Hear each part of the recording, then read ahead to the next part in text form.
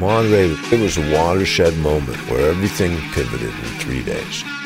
All of what pop music was on Friday was changed by Sunday night. All the groups that came in on top, Association, Johnny Rivers, the Mamas and Papas, they were history on Monday. And everybody that came in unknown from London and San Francisco, they were the new stars, the ones the record companies wanted. That was what people wanted to hear. It was this huge swivel spot. The entire sound of popular music had changed in just that weekend. Nothing was ever the same since. Welcome to the Echo Chamber. I'm your host, Brandy Howell.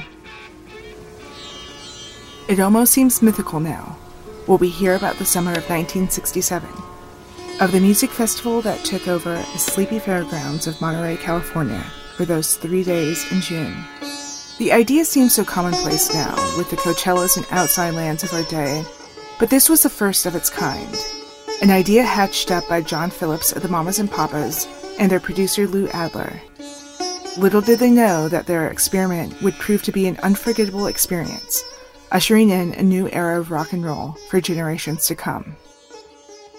My friend's father was in the crowd that weekend, and at the young age of 17, he said it changed his life. A strong statement, of course, but no doubt it's true. To have witnessed firsthand these moments that are now permanently etched in the lexicon of rock and roll, the memories of music still hold their strength and power for him and the others that were there. And so as we marked upon the 50th anniversary of Monterey Pop Festival, I began to talk to some of the others that were also there in the crowd, to listen to their stories and share their experiences of those 3 days in Monterey. And now on the Echo Chamber, we go back to Monterey Pop Festival. Here are their stories.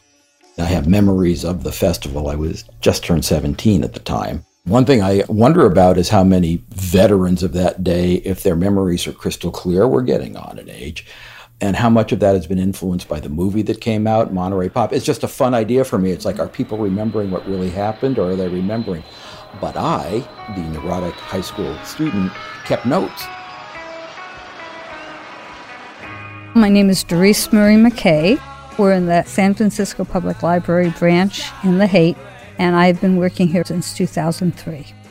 When I was 5 years old, my mother woke me up, grabbed me out of bed, and put me in front of the black and white television set and said, "Watch this. This is important." It was Elvis on the Steve Allen Show. I was doomed.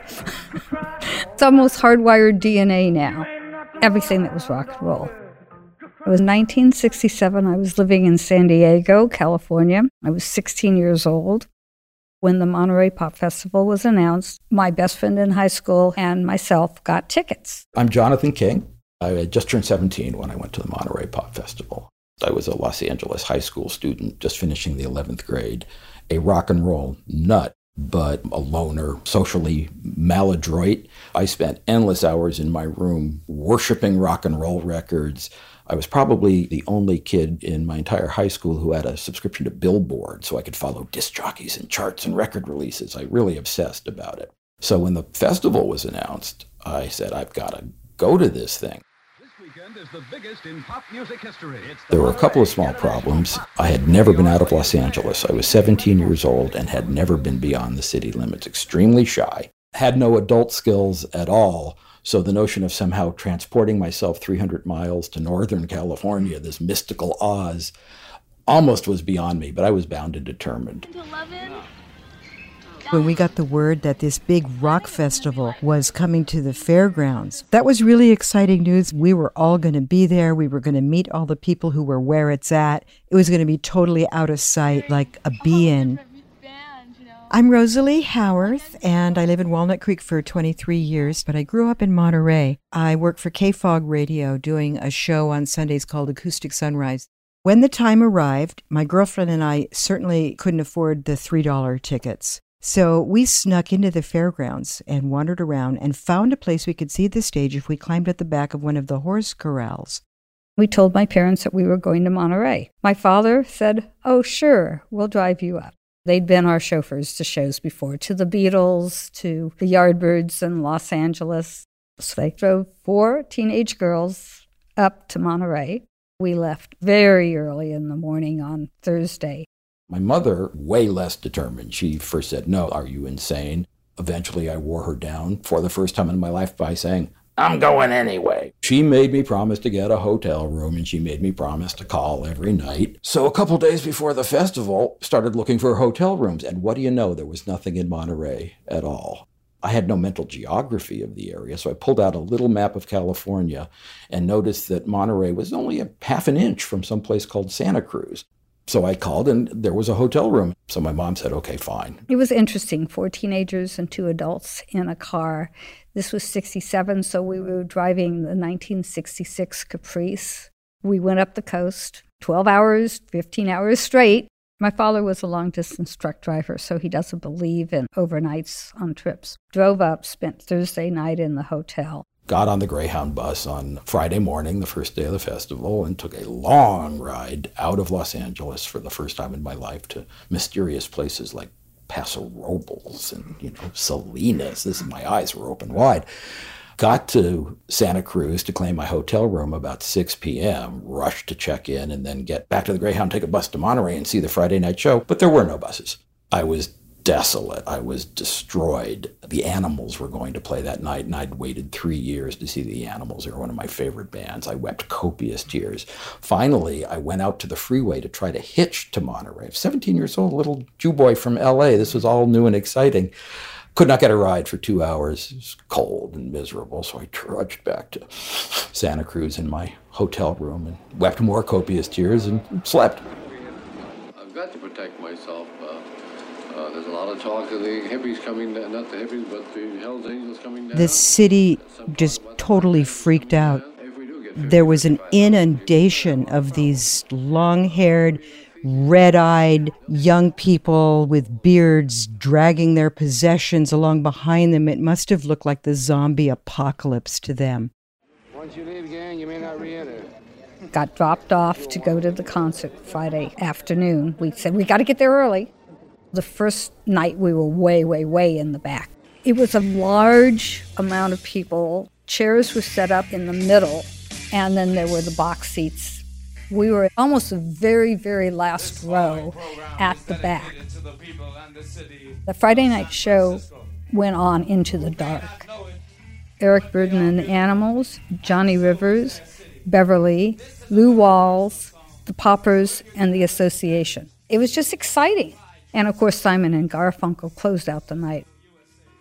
It was a highlight of the show to hear them live, to hear that whole 15,000 people all humming along, all the way to the back row. And it was very moving, and it was a fitting ending. The interesting part is what happened after we went Friday night. We got back to the hotel, and I said, "Hey, Dad, Mom, a lot of people are just staying at the fairgrounds." And they said, "Yeah, see you Monday morning." So 4 teenagers got up, went off to the show, and never came back until Monday afternoon. And they had no problem with that, none. I had parents who were of the school, as many were in those days, of benign neglect. Be home in time for dinner. That was the deal. So I told them where I was going and that I would be staying out late. I don't remember how I got there. Everybody hitchhiked in those days. And I may have hitchhiked, though, I didn't tell my parents about it. Next day, got up, finally caught a bus, made it to Monterey, walked miles to the fairgrounds, finally get to the festival, sit down for the Saturday afternoon show, which is sort of a blues and rock show. Basically, the San Francisco bands. It was daylight show. Our tickets are a whole lot better. We're stage right about a third of the way back. And as luck would have it, the corral we had climbed up to the back roof of was right at the tip of one of the horseshoe arms. We were maybe 60 feet away from the stage. We were all feeling really high because we'd just been turned loose from the hotel, and we knew we were going to stay at the fairgrounds, and it was just really exciting. My best memory of that day, I was looking across the floor, and I saw this gorgeous, gorgeous guy. He had hair down to the middle of his back, beautiful. And he was just staring at the stage, entranced by what was going on. I'm just like, I am in love. my Lord, look at that. And the next time I saw him, he was on stage playing lead guitar for Quicksilver Messenger Service, and it was John Cipollina. For me, what encompasses Monterey is seeing John across the field, so much enjoying someone else playing. And then, as I said, the next time I saw him, he was on stage playing, and I was a die-hard Cipollina fan forever. It was a band with a few guys and this one woman singer. She's wearing a little knit dress and with little tiny pumps, little tiny pumps. It was gold knit jersey tunic top that flared at the bottom, and then the same kind of gold knit jersey pants, bell bottoms with real big legs at the bottom. And as she swirled and twirled, it just swirled around in this golden, gauzy haze of energy. And then she would lean over forward and stomp her foot, and everything would shake and shimmer. Big Brother came out and just ripped the place apart. Everyone's just sitting there, kind of politely. And Janice opened her mouth. Ball and chain. Ball and chain was so intense. People were just literally screaming out loud. I was just transfixed. I couldn't believe what I was hearing. The whole place, the entire place just went, oh, what? I think Janice knew that this was that big moment. She blew everybody away. It was absolutely riveting, especially seeing these strong women up there just belting it out and fronting big boy rock bands. I mean, there were a lot of female vocalists, women like Aretha and Tina Turner, but to see these women leading these loud rock bands, equally in stature with men, fronting the band, not just being girl backup singers, was really a mind blower, literally, because that meant anything was possible for a young woman who loved music. They did this fantastic set, just blew my mind. So much so that after they finished their set, I had my best seats of the festival at that point. They're about 10 rows behind the VIP section. And I'm looking and, oh my God, there's the lead singer just standing behind the VIP section watching the band swigging a bottle of whiskey. I got up and I went up to her, which for me to do came from somewhere really deep that I overcame my shyness. And I just looked at her. I said, you were amazing. You know. And Janis Joplin looked at me and said, thanks, man. And I went back to my seat and, melted. That's a vivid memory. Hello. Yes, indeed. Saturday night, Jefferson Airplane, Laura Nyro, Paul Butterfield, Moby Grape, The Byrds, Hugh Masekela and the Big Black, and then Otis Redding closed with Booker T and the MGs and the Marquees. Otis Redding had this high energy R&B set that was centered on his voice, and it was the backup. It was universal. You can't resist the beat. You can't resist the vocal stylings. It was Booker T and the MGs behind him, so it was tight as it could be. Horns, rhythm. Really a spectacular musical experience. There's no hold barred, no going, oh, I'm viewing an African-American performing, it wasn't even that. It was getting us into black rhythm and blues music that we were not that aware of. It just rocked. Thank you so much. I'd like to introduce a perfect example of what the world's coming to.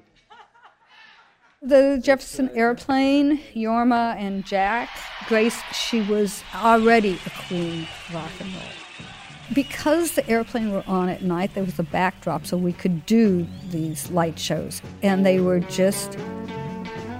acid trips. They were colors and shapes, would be like amoebas that would grow and get smaller and change color and move. It gave a whole nother dimension. You're listening to the music, you're listening to the lyrics, you're looking at what the people are wearing on stage, and then the backdrop is pulling you in as a participant to the stage performance because you're part of this amoeba color organism that everyone is part of at that moment. I never went back to the hotel that whole weekend. Saturday night, the show ended about 1. People started streaming out of the venue, either to go back to their tents or to wherever they were living, and I was without a place to go. There was no transport. There was no nothing, and I was kind of concerned about where I was going to sleep. It turned out that there was a home ec building on the festival grounds that had been taken over by the press, such as it was, the hippie press, who were all camped out in there. And I tried to get in. And they said, well, who are you affiliated with? And I said, oh, God. I showed them my high school newspaper press card. You know, I was an associate editor on the Colonial Gazette. And they kind of looked at each other and they went like, whatever, yeah, go on in. So suddenly I was in a warm gym of some sort, big room. I found a blank space on the floor between two parties of hippies. Took off my jacket and used it as a pillow and lay down on the floor. These nice people took pity on me and they tossed me a blanket. And so I slept on the floor. I very much remember waking up the next morning as people were getting breakfast and someone was playing KYA, and it was a Jefferson Airplane playing Somebody to Love, which I had just seen the night before. I really felt I've arrived. I am not a hippie, but I am hippie adjacent, you know. This is really cool what's happening right now.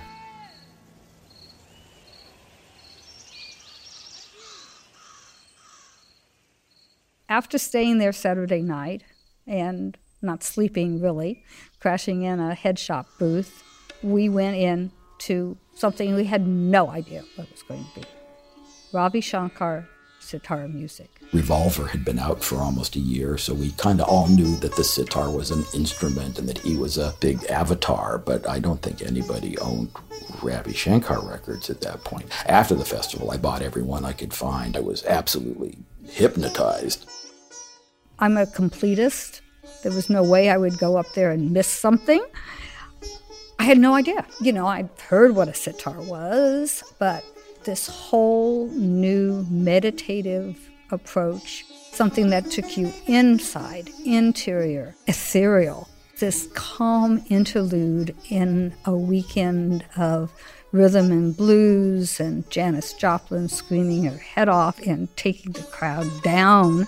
The sounds coming out of that was something that we'd never heard before. This was low, contemplated meditation music. It really was an oasis in that weekend. This also was showing us the breadth of music out there that we had not been introduced to. You see that wonderful interplay between Ala Rakha and the tabla and Ravi Shankar, and you see the looks of wonder on the audience's face and then the standing ovation at the end. And that was really how it mounted. It just got more and more through the performance as people understood what artistry we were seeing, what incredible transmission of music in this unfamiliar genre, and it reached everybody. One of the really coolest things about Monterey was, as a West Coast teenager, I was introduced to so many bands and so many types of music that I had not heard before. Hugh Masekela, Otis Redding. I'd never gone to a Motown or Stax show. Ravi Shankar. These are three highlights that I would never have ever seen in Southern California. It was eye-opening. Then we get to The Who. Pete Townsend, Roger Daltrey, absolute forces of nature. John Entwistle's the only thing that held that band down to a level that they could stay on stage. Keith Moon, the craziest, most wonderful drummer in the world. Crazy. And Roger Daltrey was always out front, playing to the women in the crowd, always looking gorgeous, always swinging and moving.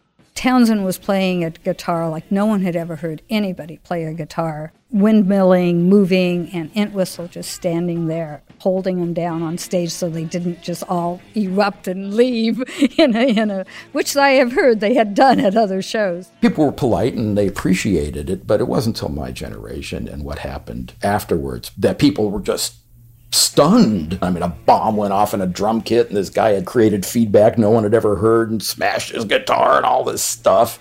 And the place was just quiet for a second until that final devolution, that final extreme act, which came as a surprise to most people. It also sounded amazing. It was turned up to 11, and the feedback and the crunching of the guitar, it's chaos in your ears. And then the pyrotechnics, and then the bomb that goes off. Townsend's gone, his guitar is broken, and suddenly, boom, his drum kit explodes, and people are running around like crazy. A big impression. This was one of their biggest first appearances in the United States, and they were hungry. They were hungry. They wanted to make their mark. And it was an amazing show. Unfortunately, they were upstaged, as we all know.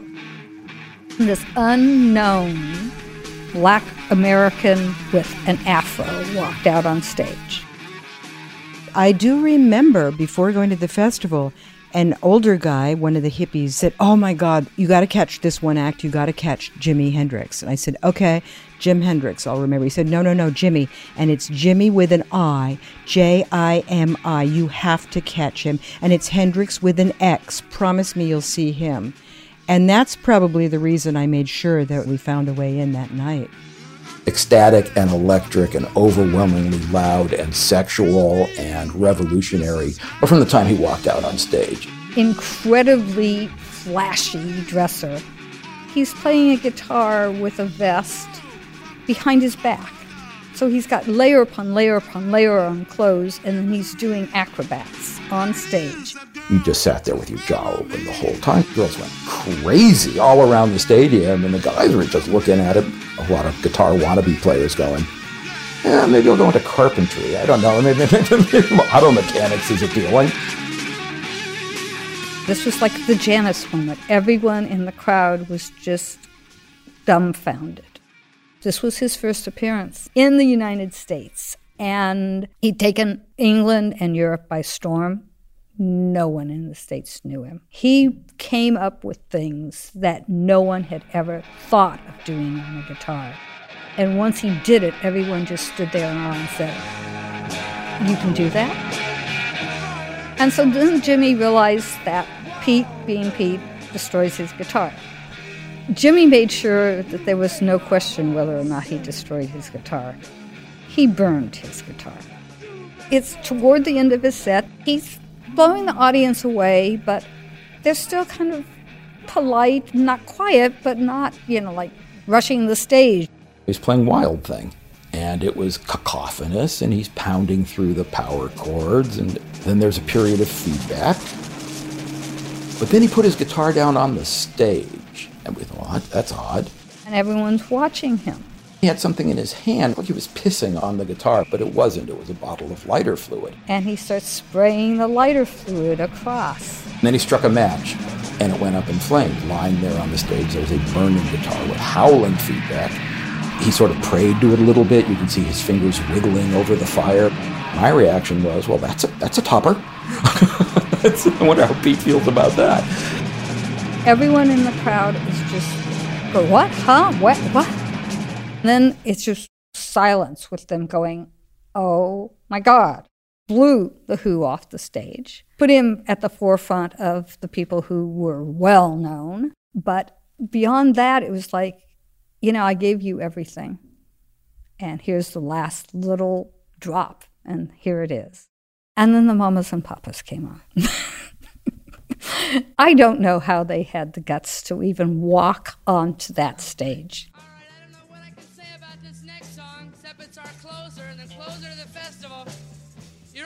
They closed it off with kind of, you just saw the most amazing thing in the world, and we can't really reference it, so we're going to do a couple of hits and close this out, and then you can all trip for the rest of the night because we can't compete.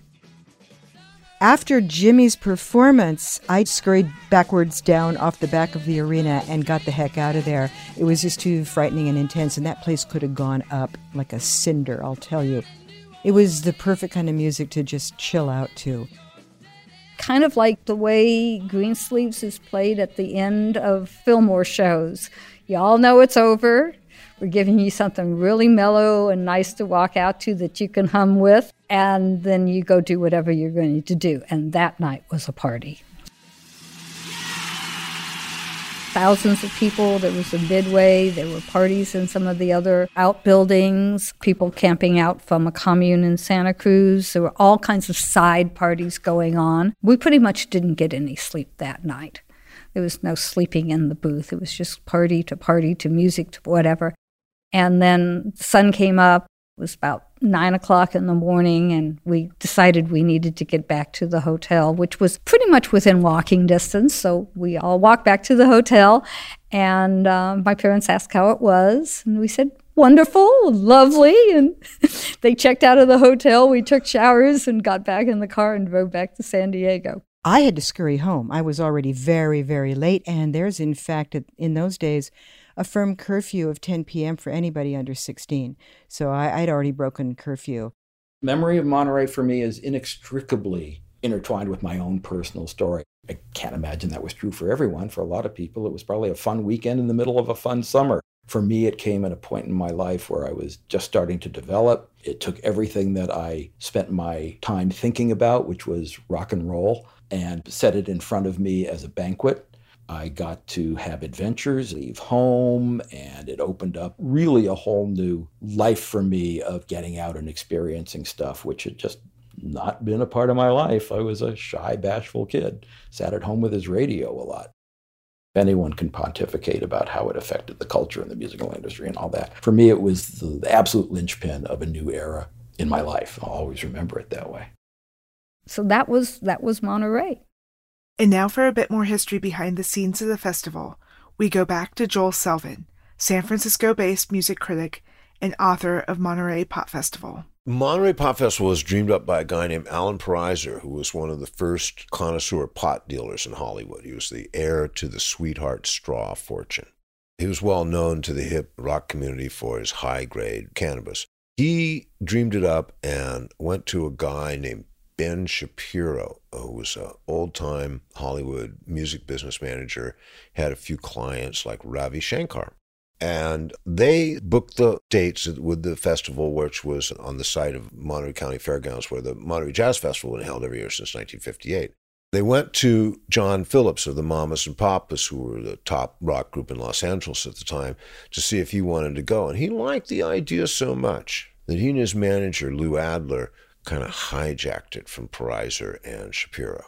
And when they took it over, they turned it into this nonprofit, created a board of governors that included the members of the Beatles and the Beach Boys and Simon and Garfunkel, and created a whole sense of Monterey as being this impending event. In order for Monterey to represent the new rock scene in June of 1967 fully and completely, not only did they need the support of the London rock scene, which they were getting through their contacts with the Stones and the Beatles and others, but they had to have the San Francisco bands. Now, at that point, most of the San Francisco bands had not really played outside of San Francisco. The Airplane, their second album had come out in February of 1967, and immediately White Rabbit was a hit record.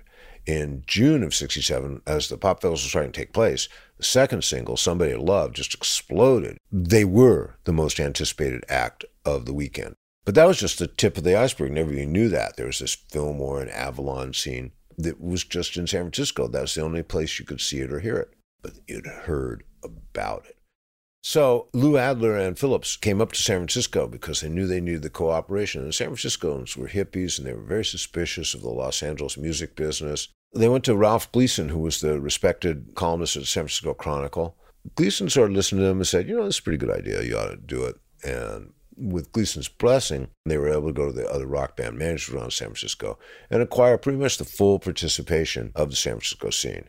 Coming out of Los Angeles, and of course the Mamas and Papas, they brought along Scott McKenzie, Philip's old friend. He'd fashioned this song that was kind of being a commercial for the Monterey Pop Festival. This gentleman who's going to sing a song for you that's a big hit all over the country. John wrote it and produced it, but that's not the only reason it's a hit. This guy has the most beautiful voice. I just love his voice. I'm going to sit down and get myself into a mood. If you're going to San Francisco, Scott McKenzie. San Francisco, be sure and wear some flowers in your hair. And I can't tell you how disgusting that song was found in the San Francisco rock scene at the time. It was just a tacky little top 40 pop song, the exact opposite of everything the San Francisco bands represented. In some ways, it just sort of co-opted the spirit and turned it into a little ditty and made it all right for 14-year-old kids all across the country to know. Just had to wear some flowers in your hair.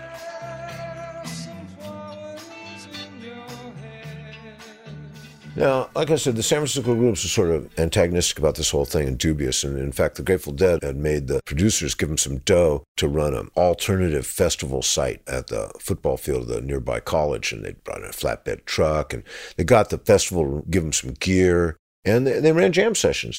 Some of the guys from the festival showed up there in the middle of the night. I think Eric Burden did some 3 a.m. jam and stuff like that. And at the end of the festival, Adler and his crew looked around. They couldn't find the equipment. They loaned the Dead. So they communicate what happened to the gear, and yeah, we've got it. So the Dead send a telegram to Adler. It says, they're going to have the gear. They're going to use it on a show in the park on June 21st, and you just come up here and you can pick it up. Be sure and wear some flowers in your hair. Special thanks in this episode to Doris Murray McKay, Jonathan King, Rosalie Howarth, and Joel Selvin. The music heard in this episode comes from D.A. Pennebaker's brilliant documentary, Monterey Pop Festival, one of the best concert films ever made. Watch it when you get a chance. And thanks to you for listening to this first episode of The Echo Chamber. If you like what you heard, please share with a friend. This is a new show, and any help to build its audience is deeply appreciated. And stay tuned for the next episode, which takes a closer look at Dave Brubeck and the Jazz Ambassador program of the Cold War. That and more coming soon on The Echo Chamber.